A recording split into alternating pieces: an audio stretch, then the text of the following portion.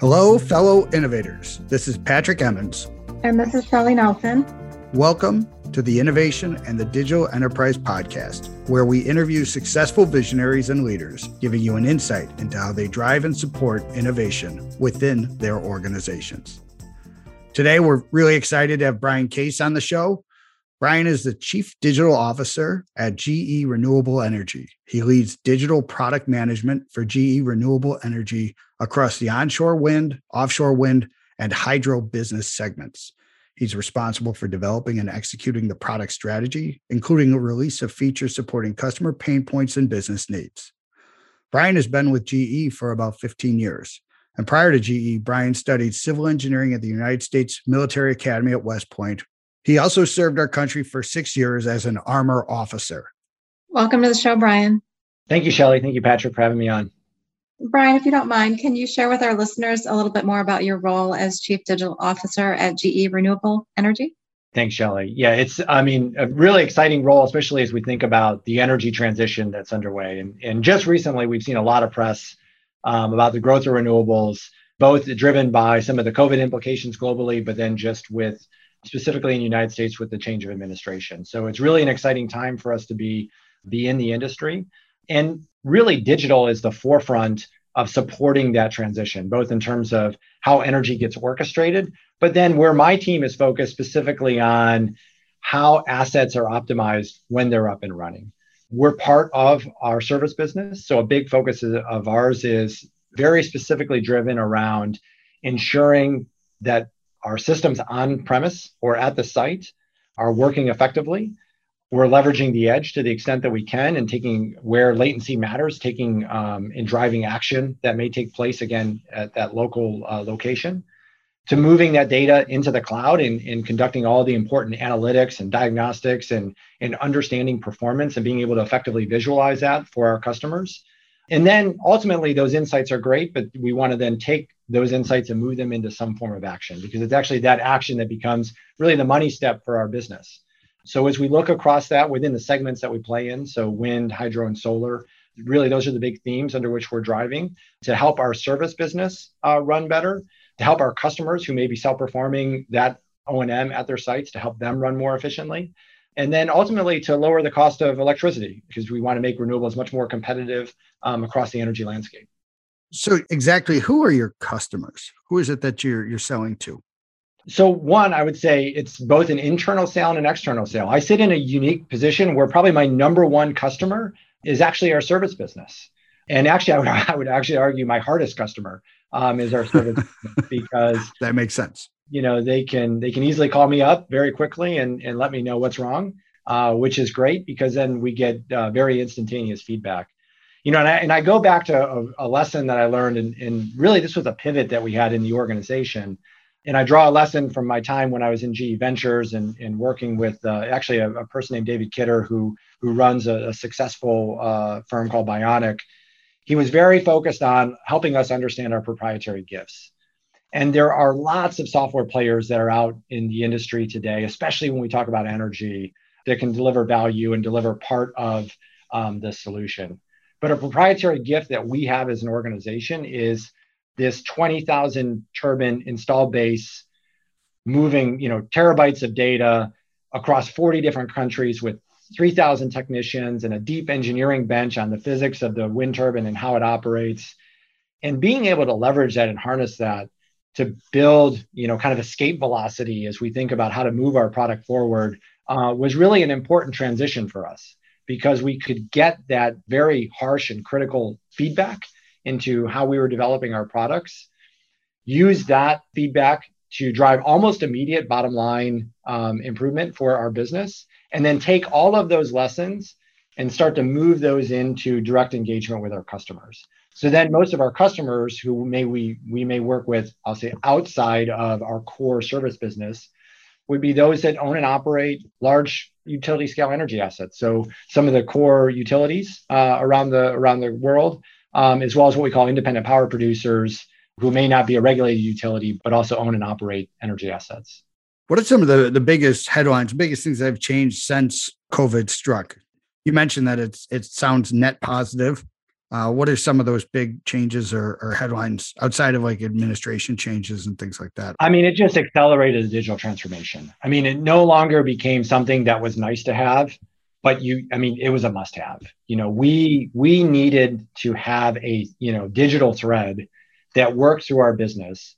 And likewise, our customers need that digital thread to be able to communicate. It's much harder now to be able to physically go do something. And it really accelerated across every paradigm, kind of the motivation to adopt digital. And that's an important piece because digital is much more than just, an application that we download. It's about the process changes that need to occur to have the bottom line impact that you need so that investment, because every time you go, whether you're buying something or you're building it in-house, all of those things are investment. They cost money. And any business team wants to see a return on that investment. So understanding those operational process changes that need to occur is absolutely essential. And the great thing is that really COVID became a catalyst for forcing a lot of that to happen because we got, sort of thrust into, into that environment, whether we like it or not. We had to figure out a way to adapt. And I think that theme is across every industry. It's a global theme. When you look at every country and every team that we're operating with around the world, that's kind of a resounding fact that stands true. A good friend of mine says having no choice is a great incentive. Yeah, it's definitely a motivator. And Brian, I'm just curious, being in such a large organization, how do you navigate not only the needs of internal and external customers, but how has that changed, I guess, over the last 12 months with COVID? Really, really great question. It all goes back to the repeatability of the problem, especially in software where you become very focused, or you could become very focused on kind of feature development and incremental feature improvements. It's very easy to take kind of one person's feedback and say, well, this is the direction we need to go now, or this is the next set of work that we need to go do. And it's really important to spend time understanding, one, the problem itself, and then two, the repeatability of that problem to understand how it gets prioritized and how to focus. And then more importantly, the impact of that. So for us, it's really about spending time with our users to really understand that repeatability and finding those trends, and then using that as a mechanism to drive the actual action when it comes to the product improvement. I love that concept of repeatability of the problem. Could you dig into that a little bit further? Because I think that's a really great concept. There are lots of problems, to go off and solve and to develop kind of the value proposition around how do you solve it. But many times, and this is kind of goes back into how do you build a business from scratch or a new product from scratch, having one customer or one very distinct example of a problem is not necessarily something that is going to be scalable. You could be, spend a lot of time building a product that solves a problem for a customer of one. And when you think about the repeatability of a problem, it sort of validates, the need for building and scaling a product that becomes a business that you can then, go serve a wide array of customers. And I think that's a really important piece to understand is getting the hard commercial truth behind, is this, just an issue that this one, particular customer has, or is this something that is a trend through the industry, whatever industry that may be, that then warrants some real investment behind it that you can then sort of build something off of, whether that's an individual product or an entire business around it. I do agree with that. You see that a lot of like, is it important or is it important to many people, right? Like just because you're solving a problem to that point of like, it doesn't mean somebody's going to pay for it. And there could be, different business models too, because in a business model where sort of engineering or creating revenue from engineering dollars, that could be a viable approach because the repeatable problem you're solving is engineering capacity, and you're just picking up engineering work and billing to that in order to go solve that problem. In a product-based business where you want the product to drive the margin and the revenue, you want to make sure that you're building a product that fits, again, kind of that a problem that extends beyond one customer, but really becomes a trend in an industry or maybe even across industries. So that customer obsession, right? Something that you speak about a lot, right? The culture of creating that, how do you do that? Obviously, product is historically more customer focused, but getting into, to the engineering teams, and is there something that you're doing to help spread that kind of focus? It's always a work in progress. It's easy, very easy in a forum like this to kind of talk about, all the things that we're doing and making it sound like, hey, we've just solved world hunger and we've got this under control. The reality is that this is a continuous journey that you're on. But some of the things that we drive and that we try to reinforce is really spending time with our users. And this is really again a pivot that we made probably 2 or maybe even 2.5 years ago around forming groups of customers that we really spend time with and kind of have empathy for what the customer is going through and their workflows to make sure that we understand the needs of the product. It's very easy, and this is a trap a lot of product managers fall into, especially on the product side and even engineering teams, that you have an idea, and because it's your idea, it's got to be great. And everyone has the pretty baby, and we just love we love our children, but the reality is not all babies are pretty, and sometimes you need that harsh feedback to come back, to really understand what's going to matter for the customer, for our users, and really being focused on accepting that feedback, spending the time to actually get that firsthand from the users is really important. And just as an example, one of the things that we actually did is we took our engineering teams, and again, this is as we started that transition, some of those that were working on applications that were directly related to our field teams, is actually have them go to the field, spend time with the teams at a wind site that is in some remote location of the world, and climb 80 to 100 meters in the air as they're doing maintenance, so they understand what it's like when a technician has to go do a task and what that means for that technician, both physically as well as, just the nature of the work. And that's really connecting the engineering teams and the product teams to their users. So they kind of have that empathy for what they're going through. I think that's fantastic. But as a guy who doesn't like heights, no way. I'll empathize from about 20 yards off the ground. That might be the height of it. And I'm going to need a lot of safety measures in place for that to occur. You could have stayed in the nacelle where you don't see the outside. So I'll empathize from afar. Yeah. Like that makes sense. That guy looks really uncomfortable. There's no way. Getting a ladder to like the second floor of my house is there's somebody else who could do this. So, but that is really great. I've talked about how organization I've worked at where getting in the call room, right? The call room just to hear what people are complaining about really, I think, helps clear it. But one of the concepts that I want to see is like, the customer of my customer, because you've got internal customers and you've got external customers. The customer of my customer is my customer. Is that something that you reinforce with people? Well, it's an interesting concept. I would say one of the things that's unique about what we're doing, and I think this is where the blend of the concept of internal and external comes into play, is that the user or the persona that is using our tool, our applications, our solutions is really the same, whether they wear a GE badge or they wear a customer badge to work every day, because the act of operating an energy asset is very similar. And then it just becomes the commercial mechanism under which our customers consume the product, whether they're consuming it through kind of a risk product that our service business helps to offset how or provide capability for how the wind asset operates, or they're directly operating it and they're, just sort of consuming the product directly. It's good stuff. It is. It's really good stuff. So pivoting a little bit to, driving that culture, one of the things we talked about before was internal versus external metrics and how you're leveraging those to help drive that culture and create clarity. Do you mind sharing more about that? Yeah, absolutely. I think there's a external metric, which is really what, many customers care about. And that's at the end of the day, the bottom line impact, right? So when we look at our customers in our industry care about how are they increasing their revenue, how are they reducing their cost, and how are they reducing their risk? It's really those three things that is you're owning and operating an energy asset that really matter. And we try to focus on those levers that drive one of those three things for our customer base.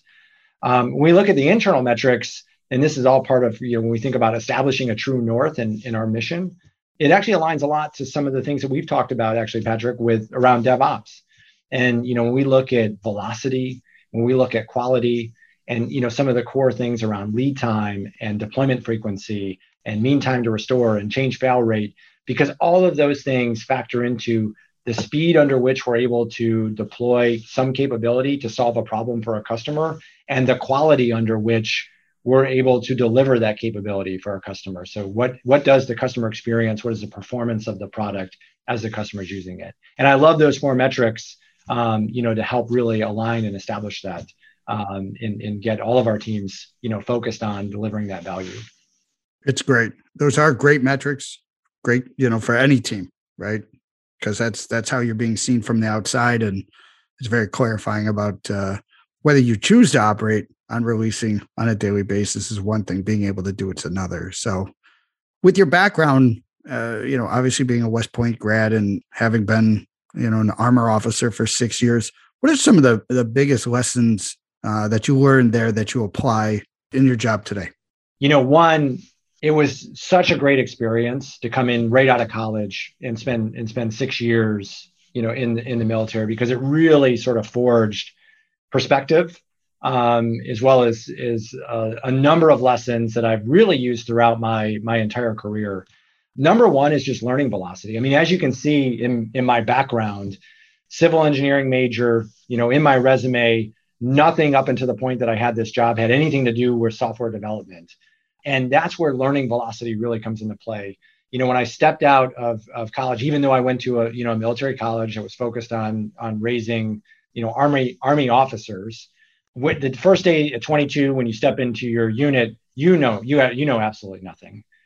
And the speed under which you can sort of learn and come up to speed, and the humility that you kind of accept in order to recognize that you're stepping into an area where, even though you have an education behind you, that you have people that have been educated because they've been actually doing the work for a long period of time and have a tremendous amount of experience. And understanding the need of accelerating your speed of learning, because they're depending on you to provide direction and lead the organization. But then also having the humility to look to them for answers, because they've been doing it for 10, 20 years at that point in time, and have the experience to leverage. And I kind of bring that thought process here. I spend an incessant amount of time learning, reading books and trying to get up to speed when it comes to software development and software engineering. And then likewise, looking to my teams to spend time with them and get their feedback around how we need to operate. Because, again, a lot of them have spent time either in college or direct work experience building software solutions. And they have a lot of great ideas that it's just a matter of unlocking those across the organization. And then, the other piece is really just, I think, perspective of kind of what really matters and how to kind of deal with stress and prioritize. Within the 6 years that I was in, it happened to be a unique time in the history of at least the U.S. Army, where we were deployed in multiple locations, and I spent a year in Iraq, and one that really provides focus of what matters, because you put your life on the line and you're responsible for a lot of people. 2, you understand how to prioritize, because there's a lot of noise, and being able to decipher signal from noise is part of it. And then the last piece is just really having kind of patience to understand that, one, the first report that you get is probably not accurate. So develop the battlefield a little bit, understand the problem. And 2, if you stay calm, you can resolve most situations. So I try to keep an even keel through almost any situation, in order to, kind of set the temperament and the culture across the organization that, even though we may experience a lot of challenges, we're gonna try to work through them and develop a solution together. That's really interesting. And Brian, I'm curious what your advice is for veterans coming into the workforce today, and then also from an employer's perspective. How do you maybe look at talent differently than some of your colleagues who are not veterans?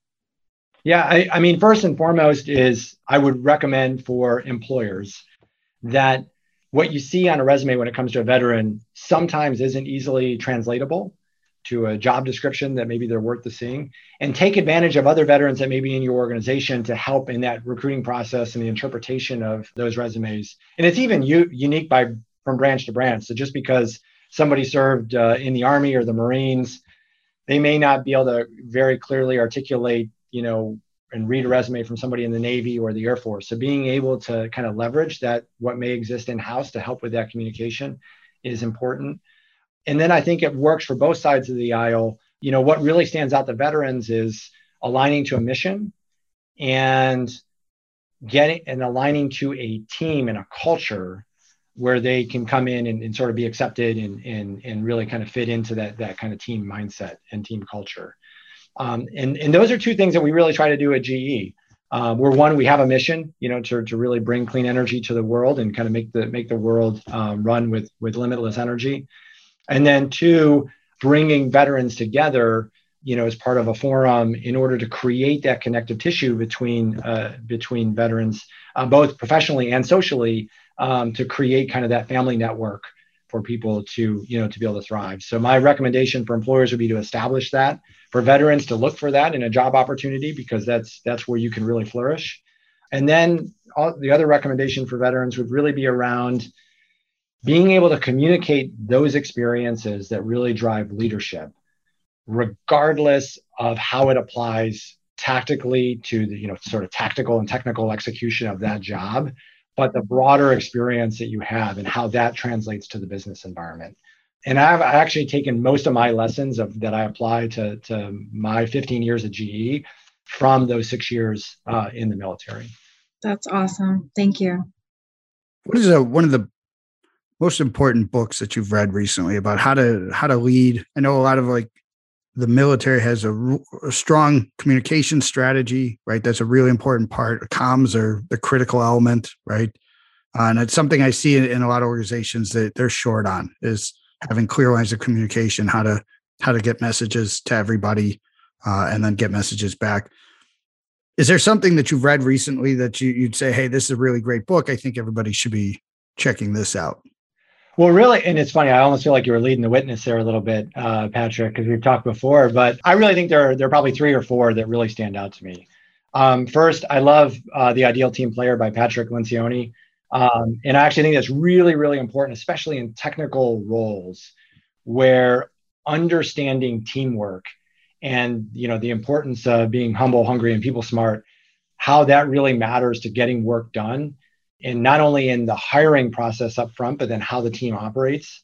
It's a very quick read, very short, but it provides a lot of very simple context for, again, kind of hiring and operating, in a team environment.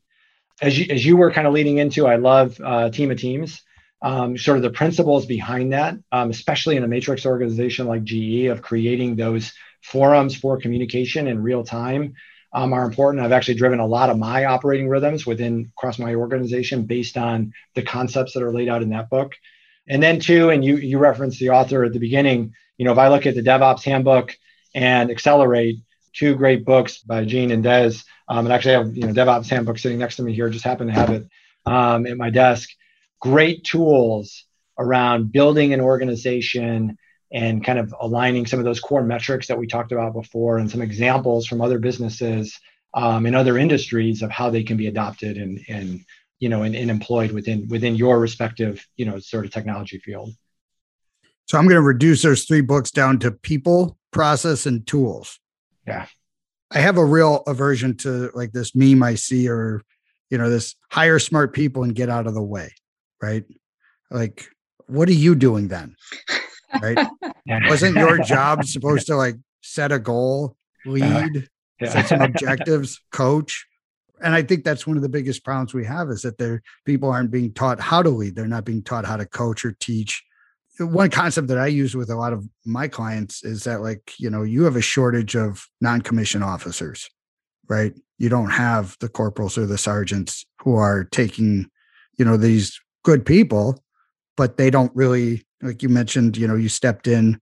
I'm sure whoever is your top non-commissioned officer is the person you've got to build rapport with, and he or she's probably been there 10 years, right? and you're the guy fresh out of West Point. So I think we've all seen that movie once or twice, right? So is that something you focus on as well, as like developing some of those non-official managers, coaches, things like that? Yeah, absolutely. In fact, talent development is a big focus in our organization, and being able to, look at, everybody as an individual and what are the things that they're really, really good at, where they differentiate themselves today, understanding where those gaps are, and then, providing the opportunities for them to, expand to solve some of those gaps that may exist.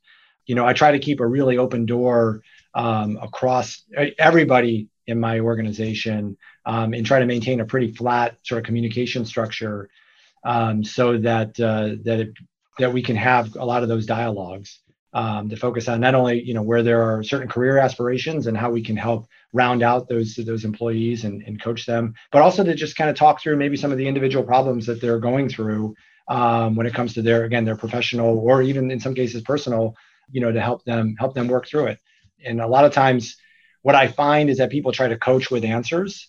And a lot of times you don't necessarily as a leader have to feel obligated to have the answer, but be able to ask the right questions so that together you can kind of come to a conclusion that's really the right solution for the given problem. And I think it's understanding how to lead with some of those questions that become key enablers for some of those coaching sessions. And Brian, who do you go to when you need a mentor or you need professional support? Great question. I look back on my career, it really, probably 3 to 5 people that have really stood out to me. First, if I go all the way back to my time in the military, my battalion commander, who led our battalion, Eric Schwartz, during the invasion of Iraq in 2003, tremendous leader, and again drew a lot of experience in terms of that calm under pressure and some of the core leadership from him. David Kidder, who I mentioned earlier, when I was over in Ventures, who from a mindset perspective and being able to establish a growth mindset within an organization. I remember the first time he talked to me, I felt like a deer in the headlights staring at him. He was, speaking a completely different language. And over time, really kind of understanding that growth mindset, what it meant and how you drive that in an organization. And then operationally, I had a great pleasure of working with a venture capital leader, Eric Strasser, again, when I was in GE Ventures, who really helped me understand how to operationalize an idea and drive that into sort of de-risking that idea to create a business, and just learned a tremendous from him. And then my bosses that I've had over the years, both my current boss, Ann McEntee, and then a former boss, Colleen Calhoun, who have always kind of given me the opportunity to kind of step in and demonstrate where I could add value to the team. It's something we always stress on. Everybody needs help. Nobody gets very far on their own. Yeah, absolutely. It's a team. It is a team. The team concept, right? It's critical. More so when we talk about digital transformation, right? Like to your point before about it's not just about technology or tools, right? It is actually about how do you organize people, because it is an entirely different mindset of, the team of teams touches on it, of like the changes that happen so rapidly, right? You have to have overlap. You have to have a certain level of redundancy. You can't have these uber efficient models of silos that, manufacturing leveraged, right? You need to have these squads that can move, right? And it's really interesting stuff. All right. Well, I think we could go on for another hour and a half if we wanted to, but I'm gonna close it out here. I wanted to say thank you so much, Brian, for being on the show, sharing your experience. It's amazing things that you're doing, and we wish you nothing but the best in the future. Thank you, Brian. Great. Thanks, Patrick and Shelley. Enjoyed being on the show. We also wanted to thank you, our listeners. We really appreciate everyone taking the time to join us. And if you'd like to receive new episodes as they're published, you can subscribe by visiting our website at dragonspears.com/podcast, or find us on iTunes, Spotify, or wherever you get your podcasts. This episode was sponsored by Dragon Spears and produced by Dante32.